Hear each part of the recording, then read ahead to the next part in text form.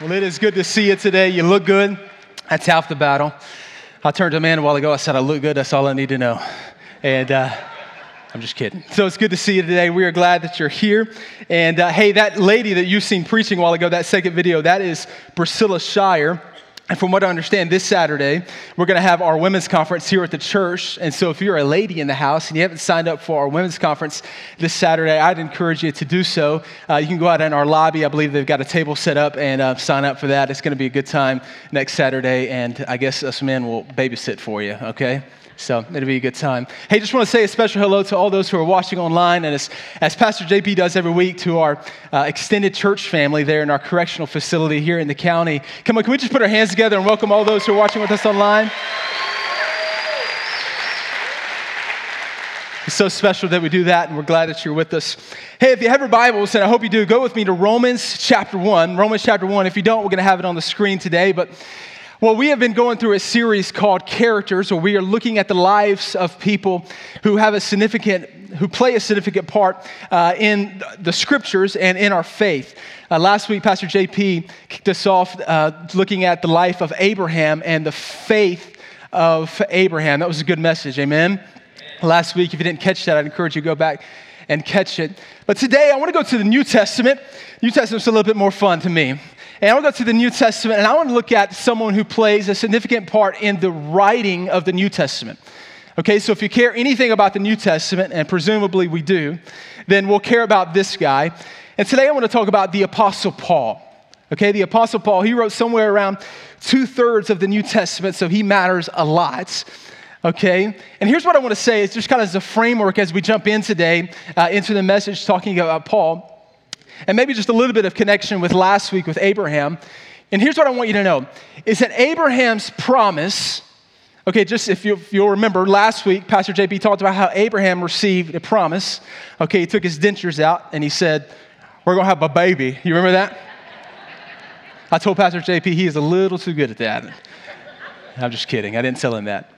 But Abraham received a promise, and here's the promise he received. He received a promise that he was going to have a son, Isaac. And he had that son, but in many ways, the promise for Abraham was bigger than that, okay? And I want you to know this. The promise of God was bigger for Abraham. The promise of God for Abraham was this. God told Abraham, he said, look at the stars in the sky. Look at the sand on the seashore, Abraham. He said, so shall your descendants be. Okay, so shall your descendants be. And here's what God says specifically. He says, through you, all the nations of the earth will be blessed. Through you, all the nations of the earth will be blessed. How many know that's a big promise? That's a big promise. And so, of course, one son ain't going to cut it. One son ain't going to do the trick. This is a big promise that Abraham never seen the fulfillment of. Okay, so here's what I want you to know. Again, it's just a framework for where we're going today, and I'll explain this later. Is that Abraham's promise was Paul's possession. Okay, Abraham's promise was Paul's possession. What Abraham could only imagine, Paul spoke of. What Abraham could only dream of, Paul got to write of. And I want you to know that today, that the promise that Abraham received, Paul possessed. Now, there's a lot of different places that you could go to look at the Apostle Paul. Obviously, the book of Acts tells the story of Paul and his conversion in Acts chapter 9, his missionary journeys, all that good stuff, getting thrown into prison, earthquakes, all that fun stuff. And just so you know, the New Testament is broken up into a few different parts, okay? So you start with the Gospels, okay? You probably already know this, but you start with the Gospels, Matthew, Mark, Luke, and John. They tell the story of Jesus, okay? And then you go to Acts, and it tells the story of the church. That's why Paul starts there, because he plays, again, a significant part in the church. And then when you get out of Acts, you have books like Romans and 1st and 2nd Corinthians and Galatians, Ephesians, all that good stuff.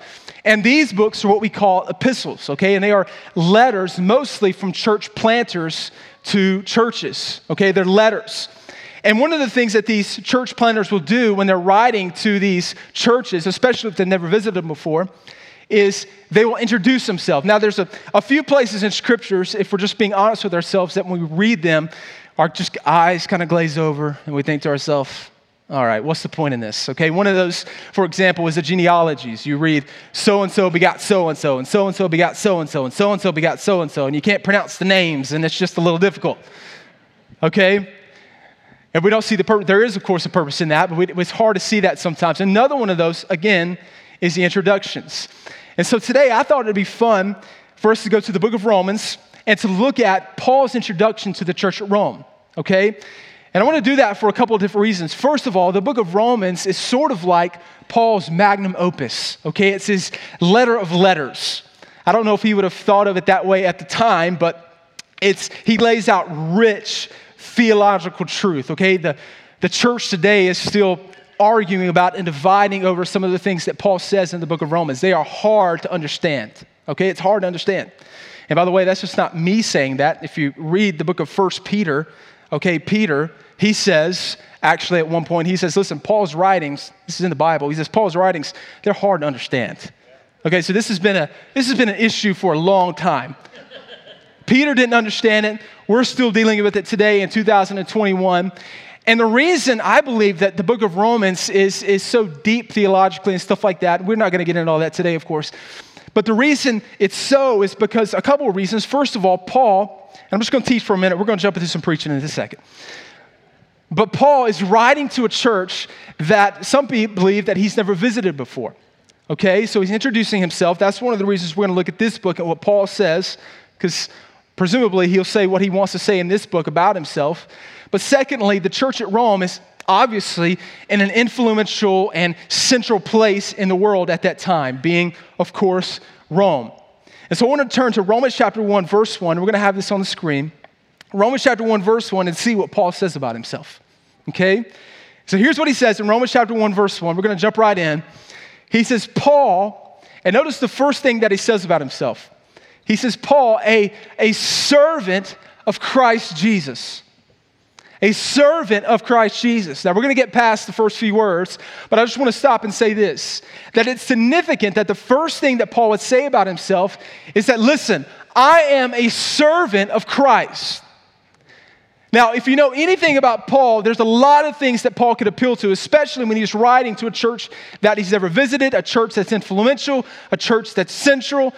He grew up a religious person. He was very well educated. Arguably, he had prominence, financial security, all of those good things. He rubbed shoulders with influencers. He knew people in that time. And so if Paul wanted to impress the crowd, if you will, and talk about all of the things that makes him look good and why they ought to listen to him, Paul could have done so. But it's significant that the first thing that Paul says about himself is, listen, I am a servant of Christ. That's what I want you to know about me. I am a servant of Christ Jesus. I live my life in obedience to Jesus. In a world full of individuality, and this is who I am, and all that good stuff, it's important that we understand that Paul says, my identification first is with Christ. I am his. And here's the next thing he'll say. He'll say, I'm an apostle. Now, this establishes his authority to write to the church at Rome. Okay, this is a place of authority. We'll talk about that in just a second. It's a place of authority. When we were, of course, not me, but when, theologians and great people in history were canonizing the New Testament, determining what books would be in the New Testament, they were looking for letters from apostles. So this is a place of authority. But listen to me, before Paul appeals to his authority, he first says, I am a man under authority. Before Paul says, listen, I am a man of authority, he first says, listen, I am a man under authority. I'm a servant of Christ Jesus. So he says, number one, I'm a servant of Christ. Number two, I'm an apostle. I'm an apostle. So obviously in Jesus' ministry, Jesus had 12 apostles, okay? And before Jesus' crucifixion, one, Judas, betrayed him. And dealing with the guilt that was on his life, Judas took his own life. And so in Acts chapter 1, Pastor Kemp was talking a little bit about Acts chapter 1 this past Wednesday night. In Acts chapter 1, there's 11 disciples. Jesus is risen from the dead. He's in his glorified body, and he's about to ascend into heaven. As he does so, the 11 disciples, because we're absent one, are looking up into heaven. They're just like this. And an angel of the Lord appears to him and says, listen, what are you doing? He's going to return. Go do your thing. And here's what happened. Before you get in Acts chapter 2, before the outpouring of the Holy Spirit, the 11 disciples find it incumbent upon themselves to add the 12th disciple. So the church of Jesus Christ hangs in the balance, and here's what they do. They draw straws, okay? They draw sticks. Could you imagine like adding a pastor to Summit Church and just flipping a coin, heads or tails? Tails, you're in, you know what I mean? That'd be a little difficult to do. But that's what they do. They draw straws. Matthias draws a short stick, and he becomes a 12th apostle, and we never hear from him again. So some theologians, historians, believe that Paul was God's intended 12th apostle. Now, whether that's true or not, I don't know. I tend to agree with that. It's fun to talk about. Nevertheless, Paul appeals to the fact that he's a servant, number one. Number two, he's an apostle. And number three, in verse 1, you can put that on the screen for me, guys. Romans chapter 1, verse 1.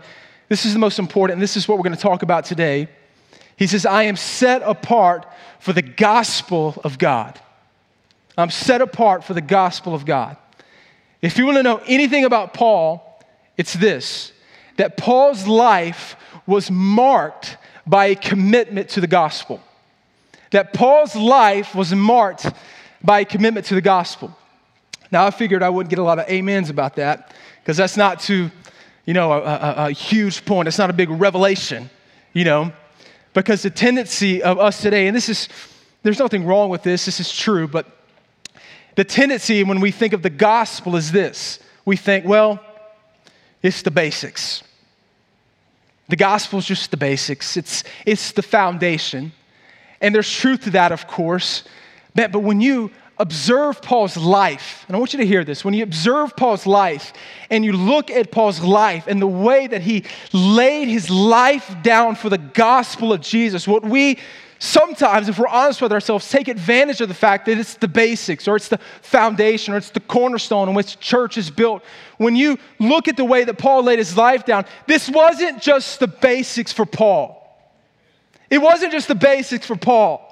Paul gave his life for this. He was in prison for the gospel. He was beaten for the gospel. He was shipwrecked, sick, and eventually he would give his life for the gospel of Jesus. Again, it's the basics. It's foundational. For Paul, it was his life. For Paul, it was his life. It was his every breath. He gave everything for it. And God set Paul apart for the gospel. I'll prove it to you, just a few verses. In Acts chapter 9, when Paul's pre-conversion, Paul's on the road to Damascus, and he is a religious person of the religious, and he's on his way actually to execute Christians in Acts chapter 9, and God throws him off his horse, and he witnesses Jesus, and he's blinded by seeing him, and God calls a guy by the name of Ananias, okay, to go share the gospel with Paul, who's blind and has no idea what just happened to him. And of course, Ananias is reluctant to do so. And so here's what happens in Acts chapter 9, verses 15 through 16. Here's what God tells Ananias to get him to go to Paul and share the gospel with him. He says, but the Lord said to Ananias, go, for Paul is a chosen instrument of mine to carry my name before the Gentiles. There's the promise of Abraham. Before the Gentiles and kings and the children of Israel. For I will show him how much he must suffer. And Paul did suffer. He suffered for the gospel. How much he must suffer for the sake of my name. So from the very beginning, Paul's life, again, was committed to the gospel. When you read these epistles, Romans, 1st and 2nd Corinthians, you come away with the fact that Paul, again, obsessed over the gospel.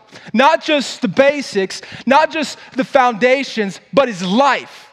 I mean, in Romans chapter 1, chapter 1 through 11, Paul lays out beautifully the gospel of Jesus Christ. When you get to the book of 1 Corinthians, again, Paul could appeal to anything. And here's what he says to the church at Corinth in 1 Corinthians chapter 2, verse 2. He says, for I have decided to know nothing among you except Jesus Christ and him crucified. That's big to say. That's really big to say. And he says, listen, I didn't come to you with any rich theological doctrinal truth. I didn't want to just impress you with my intellect and my skills, but I came to you laying out to you the death, burial, and resurrection of Jesus Christ. Listen to what he says to the church at Philippi. He says, I count everything a loss compared to the surpassing worth of just knowing Jesus. I mean, when's the last time we talked like that? I mean, I'm speaking to myself. When's the last time I talked like that? I count everything a loss compared to the surpassing worth of knowing Jesus Christ, my Lord. He says, in whom I have suffered the loss of all things. And he did. If you ever question the authenticity of Christianity, this is a good place, this is a good thing to think about. Because Paul, he experienced something real in Acts chapter 9. He had nothing to gain and everything to lose as a result of turning to Christianity. And he did so anyway. He gave his life. And he says, I count everything a loss compared to knowing him. And he says, I just want to be found in him, not having my own righteousness, which comes from the law, but that which comes through faith. Paul was committed to the gospel. That doesn't even talk about Galatians, where Paul fights for the gospel. If you like some drama, go to the book of Galatians. Paul just gets a little testy in the book of Galatians. In Colossians, where he exalts Christ, Paul's life was marked by commitment to the gospel. I love what a guy by the name of Timothy Keller says. He says, the gospel isn't the ABCs to Christianity. That's what we think of sometimes. The gospel isn't the ABCs to Christianity. It is the A to Z to Christianity. It is everything. It is our life. It is our breath. It is why we're here today. You sit here today delighting in the word of God, rejoicing in the faithfulness of God, not because we're good, not because we've got it together, not because you show up on Sunday mornings. You're here today because of what the gospel of God has done in your life. It's pure and simple. So there's not more than the gospel. Sometimes we just want to go deep. Take me deep, Pastor. Take me deep. And there's nothing wrong with that, but there's not more than the gospel. You need to know there is just more of the gospel. There is more of the gospel. Today I'm going to give you three ways if you're taking notes, and we'll jump into this. 3 ways that Paul's life was committed to the gospel. 3 ways that Paul's life was committed to the gospel. Here's the first one, is that Paul was committed to the advancement of the gospel. Paul was committed to the advancement of the gospel. I want to turn again to Romans chapter 1, if you don't mind throwing that up there. Romans chapter 1, verse 1. We're going to get to verse 5, but I don't read it from the start. He says, Paul, a servant, and then he says, I'm an apostle, and I'm set apart for the gospel. Verse 2, which he promised, there's Abraham's promise, through his prophets in the Holy Scriptures. Verse 3, concerning Jesus. So the gospel is about Jesus. Concerning Jesus, verse 4, who was declared to be the Son of God, and he was raised from the dead through his resurrection. That's verse 4. And then in verse 5, here's what he says. Through whom, talking about Jesus, through whom we have received grace and apostleship to bring about the obedience of faith for the sake of his name. And catch this, among all nations. Among all nations. So Paul's seen his purpose as an apostle. As a result of receiving grace from God, he's seen his purpose as this, reaching the nations. Reaching the nations. He wanted to advance the gospel to the nations, and he did just that. He was a church planter. He was a missionary. He brought the gospel to the nations. Of course, Romans chapter 1, verse 5 has some resemblance to the Great Commission. When Jesus says this, he says in verse 18 of Matthew 28, he says, all authority. You just need to hear that today, that all authority, Jesus said. Not just spiritual authority, not just the little authority in your life, but God says, listen, all authority in heaven and on earth has been given to me. Has been given to me. Listen, I'm convinced that when the Church of Jesus Christ grasps the authority of God, man, your perspective begins to change. Your perspective begins to change when you grasp the authority of God. That not just some authority does Jesus have, but he says all authority has been given to me. Listen to me. Not just in heaven. We're good with Jesus having authority in heaven. When I grew up, we used to sing, I'll fly away, oh glory, I'll fly away. We used to sing, well, I walk the streets of gold and all that good stuff. And that's fun. I can't wait to get to heaven. Let me just tell you, I can't wait to be there. But man, I think that we need an understanding, a revelation of the fact that Jesus says the same authority I have in heaven is the same authority I have on the earth. It's the same authority I have on the earth. All authority has been given to me in heaven and on earth. And here's what he says in the Great Commission. He says, therefore, go. Therefore, go. Now, let me just suggest to you that if you just go, you're disobeying. I'm being a little, facetious. But if you just say go, then you're disobeying. Because the command of Christ was to therefore go. The command of Christ isn't to go. The command of Christ is to therefore go. And that means something. That's important because what Jesus is saying, he says, I want you to go in the authority that I have. I want you to live on mission and advance the gospel of Jesus Christ, advance the kingdom of God, not just so that you can see victory, but because you already have victory. I want you to advance the kingdom of God by walking in the authority, the all-encompassing authority that I have in heaven and on earth. That means this, that the advancement of the kingdom of God, here's what it looks like. It looks like the people of God going into the world and declaring from the rooftops, there is a new king. There is a new king. There's a new king. We go to the addict and we declare there's a new king. We go to those dealing with guilt and shame and we declare there is a new king. We go to broken relationships and we declare there is a new king. There's a new king. Satan doesn't reign. Addictions don't reign. Broken relationships don't reign. Guilt and shame, they do not reign. Sin doesn't reign. King Jesus reigns in our world. He reigns in our world. I'm believing, this is a little off my notes, but let me just say, I think if we're going to see awakening in this country, and I'm praying hard for it, man. I think if we're going to see awakening in our country, it's going to start with the Church of Jesus Christ understanding the lordship of Jesus Christ and the all-encompassing authority that Jesus Christ has in this world. Joe Biden can give any lay down any rule that he wants to lay down. Jesus is king. Tyrants aren't king. Tyrants aren't king. It's the same thing with Christians in Afghanistan, Christians in China. Jesus is king. When government oversteps their bounds, we declare from the rooftops, there is no king but Jesus. There's no king but Jesus.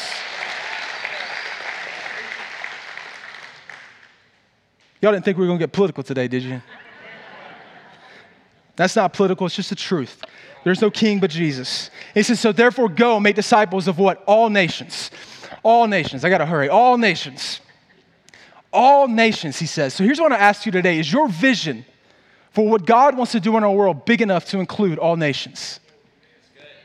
Is your vision big enough for this world that includes all nations? So I got news for you today. The mission of God for us, the mission of God for you, is not a fire rescue plan.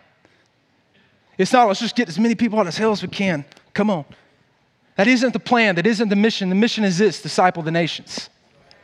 The mission is disciple the nations. The mission of God for you, for me, for Summit Church is not to retreat in fear, but to advance in faith. To advance in faith. So today I want to give you 2 ways that we can be kingdom advancers. 2 ways that we are kingdom advancers. There's a lot of ways that we're kingdom advancers, but 2 ways that I think that are relevant to us. Number 1 is we stand on the Word of God. We stand on the Word of God. We stop standing on what we see on Facebook. Did you see what so-and-so put on Facebook? Did you see what was on Fox News, Tucker Carlson talked about the other night? We stop, listen, and there's good in that. But let me tell you something. We stand on the Word of God. We don't let our faith be determined by what we see in the world. We let our faith be determined by what we see in the Word.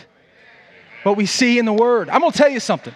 I'm being honest when I tell you this. When you set your heart's affection and your mind's attention on the Word of God, your perspective changes. You cannot be pessimistic for what God is doing in our world when this is your attention and this is your heart's affection. You can't do it. You read the book of Psalms where it says, the earth is the Lord's and the fullness thereof.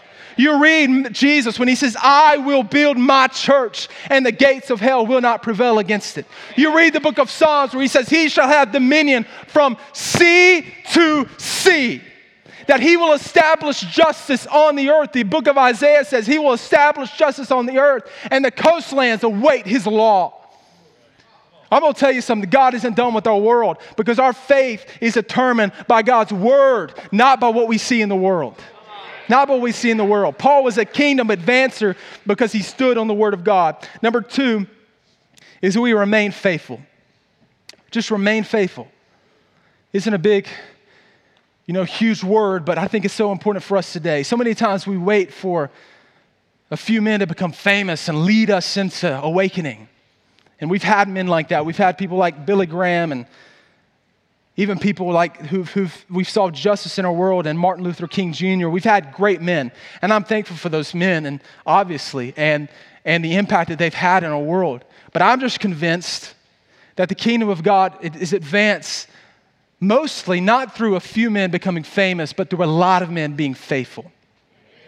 Through a lot of men being faithful. That's what Jesus says. Jesus said the kingdom of God is like a mustard seed.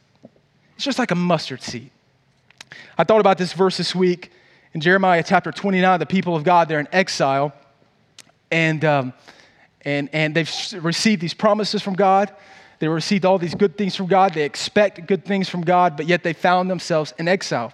You don't know Jeremiah 29 because it's where we get the famous verse of Jeremiah 29:11. For I know the plans that I have for you, says the Lord. Plans to prosper you, not to harm you. All that good stuff. But before that, in Jeremiah 29, verses 4 through 7, presumably the people of God are kind of dealing with they're downcast, they're worried. And here's what God says to them in Jeremiah 29, verses 4 through 7. He says, thus says the Lord of hosts, the God of Israel, to all the exiles whom I have sent into exile from Jerusalem to Babylon. Here's what he says here. This is significant. He says this. He says, build houses and live in them. No. I need you to give me influence in our world so I can just go preach to thousands. But he says, no, I want you to build houses and live in them. Plant gardens and eat their produce. Take wives and have sons and daughters. Take wives for your sons and give your daughters in marriage, that they may bear sons and daughters. Here's what he says, multiply there. That sounds like the creation mandate, to multiply and subdue the earth. Multiply there. Do not decrease.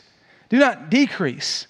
Can I encourage you today? Don't decrease. Don't cower in fear as the world seems to be going down a crazy path. No, we don't decrease. The people of God, we increase. We engage in our world. We don't decrease, but seek the welfare of the city where I have sent you into exile and pray to the Lord on its behalf. In its welfare, you will find your welfare. In its prosperity, you will find your prosperity. Come on, I just believe that our call today, it isn't fancy. We're not going to get a lot of amens and hallelujahs. But man, I just want Summit Church, more than anything, we're just going to remain faithful. Remain faithful to what God has given me to do. Listen, I'm not no Billy Graham, but I've got a family. You're not no Martin Luther King Jr., but you got a world in which you encompass, that God has given you influence that you can reach. We do what God has put in our hands to do, and that's how the kingdom of God is advanced. Amen? You receive that? So first of all, Paul was committed to the advancement of the gospel. Number 2, Paul was committed to the truth of the gospel. He was committed to the truth of the gospel. And that's what he lays out in the book of Romans, in Romans chapter 1, verse 3. I won't go there for time's sake, but so we are hopeful. I want us to be hopeful people. Paul was hopeful. He wanted to see the nations reached. Jesus was hopeful. He wanted to see the nations reached. And we want to see the nations reached. We're hopeful, but we're still realists, right? We see what's going on in our world and we think, we need Jesus. We need Jesus. And what is happening in our world, we do. We live in a confused society, absolutely confused. We don't know what male and female is. We don't know what marriage is. And it's fun to talk about all those things, and we need to have those conversations. But the heart of the problem is this. The heart of the problem is that we don't know what truth is. Our society doesn't know what truth is. And the Bible says that there is nothing new under the sun. And so this is not some new problem. This is an old problem. We don't know what truth is. We used to live in a modern age where everything had to be proven scientifically. You had, if I can't touch, feel, hear, or see it, then I don't believe it. And so atheism and agnosticism began to rise. I'm 29. I remember being in high school and just being all this atheistic and just being thrown at me. I remember sitting in church and having friends, and you had these prominent atheists. I could go through names. I know them. They wrote books and documentaries, and this is what our generations are being hit with. is this nonsense. And that's what it is. It's nonsense. The Bible says, a fool says in his heart that there is no God. And so we have no basis. It was atheist. It's agnostic. We don't believe it. There is no God. I don't know if there's a God. And what we've come to figure out in 2021 is, there's consequences to turning our back on God. This is what happens when we turn our back on God. There's no moral foundation. There's no way for us to account for morality and ethics. And so what happens? We see the demise of society. I was listening to a guy, speaking of those documentaries and books, I was just listening to a guy the other day who has a show, and he would not agree with anybody in this room. I'm just going to tell you, especially politically, but even theologically and spiritual things. And he was talking about our society. He's an atheist, and he was talking about our society and all this stuff and just going downhill. And I remember thinking, are you kidding me? I mean, you spent years convincing people there is no God, and you're surprised that we live like there is no God. And so we used to have a modern age, but now we have a postmodern age. And it's just taking atheism to its logical conclusions. If there is no God, then there is no truth. And that's true, by the way. If there is no God, then there is no truth. And it has societal impacts when a generation believes that there is no truth. There are societal impacts to that. In 2016, the Oxford Dictionary word of the year was this: post-truth. Give me a break. Post-truth. Let me just tell you something. That ought to be our attitude towards that. The church of God needs a defense to it. We need a defense to this, I'm just going to use this word, demonic philosophy. It's what it is. It's leading generations astray. It's post-truth. They're playing on words. It's postmodernism truth. That means truth is not determined by some outside objective standard, external objective standard. It's not determined by God or His Word. It's determined by how I feel. And it's your truth and my truth. And I'm just going to tell you, if we're going to believe in the basics of the gospel and the foundational truth of the gospel, we must affirm with everything in us that there is not such thing as a truth or your truth or my truth. There is a such thing as the truth. Yeah. The truth.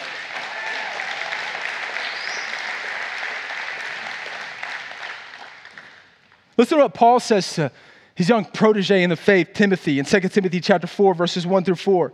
He says, I charge you in the presence of God and of Christ Jesus, who is to judge the living and the dead, and by His appearing and His kingdom, he said, preach the word.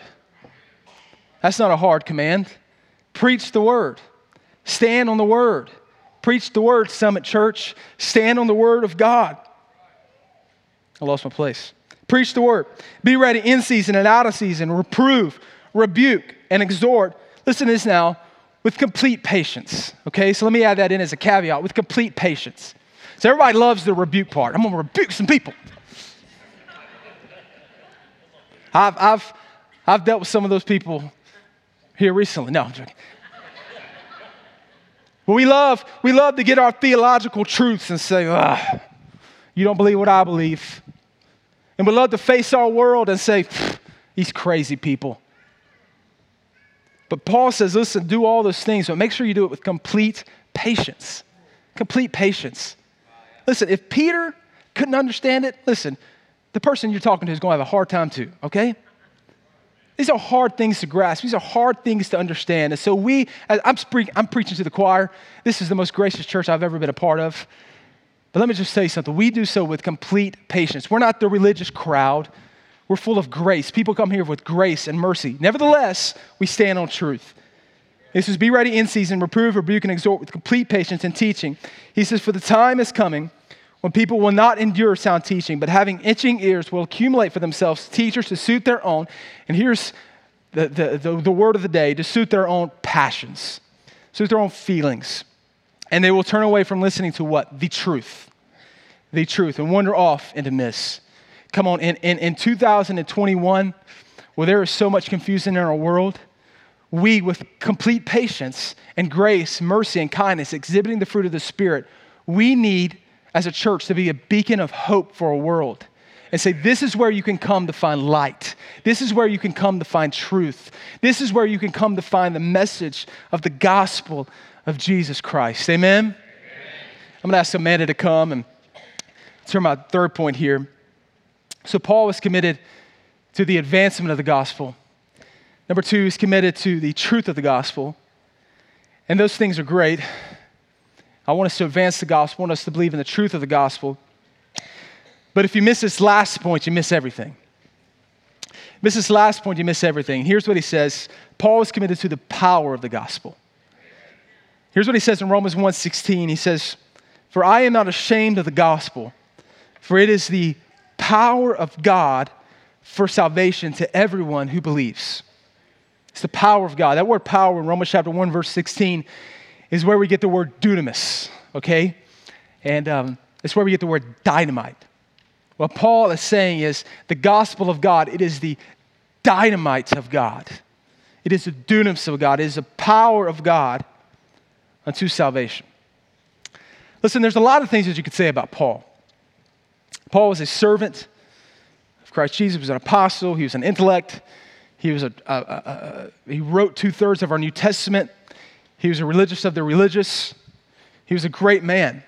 He was a faithful man. All of those things are true. But maybe here's the most important thing that Paul says about himself. And maybe let me say it like this, the most relatable thing that Paul says about himself is that Paul says that I'm a sinner. And I'm a sinner. Again, to his young protege in the faith, Timothy, he says this in 1 Timothy chapter 1, verses 12 through 15. He says, "I thank Jesus who has given me strength, Christ Jesus our Lord, because he has judged me faithful, appointing me to his service. Though formerly I was a blasphemer, a persecutor, and an insolent opponent." He says, "Listen, man, I was a sinner. I was broken, and I could not get it together." He says, "But I received mercy because I had acted ignorantly in unbelief. And the grace of our Lord overflowed from me with faith and love that are in Christ Jesus." And then he says this, and I want to encourage you. When I was 19 years old, I've been raised in church. I went on Sundays. Here's what Sundays look like in Amer, Mississippi, okay? We had 10 a.m. Sunday school. Actually, we had 8:30 choir practice, 10 a.m. Sunday school, 11 a.m. worship, 3:30 practice, 4:30 prayer, 5 o'clock service again. Come on, somebody. We didn't get a day off in Mississippi. And I played basketball growing up, and I wasn't that good, but I played basketball growing up. And if there was a revival in town, you better not even think about that basketball game. Let me tell you. Daddy was taking you by the way. Daddy was taking you to revival services. And at 19 years old, this is kind of give you a glimpse into my testimony. At 19 years old, I remember being at a church in Missouri, and I heard a message of the grace of Jesus Christ that felt like the first time. I mean, it just felt like the first time. And I remember thinking, and listen, I don't want to put this on that church that I raised up. They're good people, but I remember thinking, where has this message been? I remember I've been raised in church. I've been to revival services, Wednesday night church, youth camp, all this good stuff. And for the first time, I'm hearing about the grace of Jesus.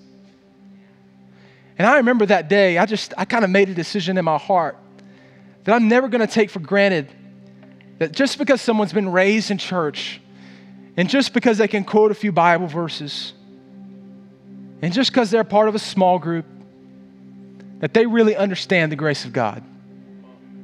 It took me 19 years to finally just a light bulb to go off, and I got it. And it was just like a breath of fresh air to me to understand the power of God. And so I want you to hear this, even if you've been raised in church your whole life. I'm gonna preach for like 3 more minutes, but I want you to hear this just with fresh ears today. I want to encourage you, even if you know it and you get it, just listen to what Paul says. He said, "This saying is trustworthy and deserving of full acceptance, that Christ Jesus came into the world to save sinners." To save sinners. Save sinners. That's why the Pharisees could never understand it. They could never get it. Because Jesus said, listen, I didn't come for those who are well. I came for those who are sick. And Jesus tells a story. Jesus tells a story where a Pharisee prays and he said, God, I thank you that I'm not like most men. I do all these things. I fast. I pray. Thank you that I'm not like most men. And then a tax collector prays. A thief. And he can't even lift his head up to heaven. And he says, God, have mercy on me, a sinner. And Jesus said, that is the man who went away justified. That's the man who went away justified. I may make some of you uncomfortable, but I just want to say this. There's only one qualification for salvation. There's only one qualification for our salvation. It isn't how good you are. It isn't how well you behave. There's only one qualification, and it's that I'm a sinner. There's a reason Paul understood this. There's a reason that Paul got this, because he was well aware that he did not deserve the grace of God. He didn't deserve the grace of God. There's a song that we used to sing growing up in my church. It said, grace, grace, God's grace. Grace that can pardon and cleanse within. Grace, grace, God's grace. I want you to know today that God's grace is real. It's not just words on a page. It's not just something we sing about. But it's the power of God. Paul understood it. Paul understood. It wasn't my good works that got me here. It wasn't my intellect that got me here. It wasn't how good I looked that got me here.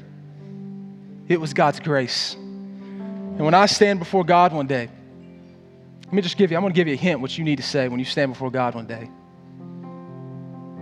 I have no other argument, and I need no other appeal. It is enough that Jesus died and that he died for me. He died for me. It's the power of God. Can we bow our heads and close our eyes today? You know, I believe that the power of God is even in here at this moment. And I want to encourage you today that, you know, it's not about saying a prayer. It's not about lifting a hand. We don't even have to do that. The power of God is equivalent to the Spirit of God, and the Spirit of God is here. And some of you may be even feeling on your heart right now that just, man, something's changing. Something's changing in me. I don't get it. I can't understand it.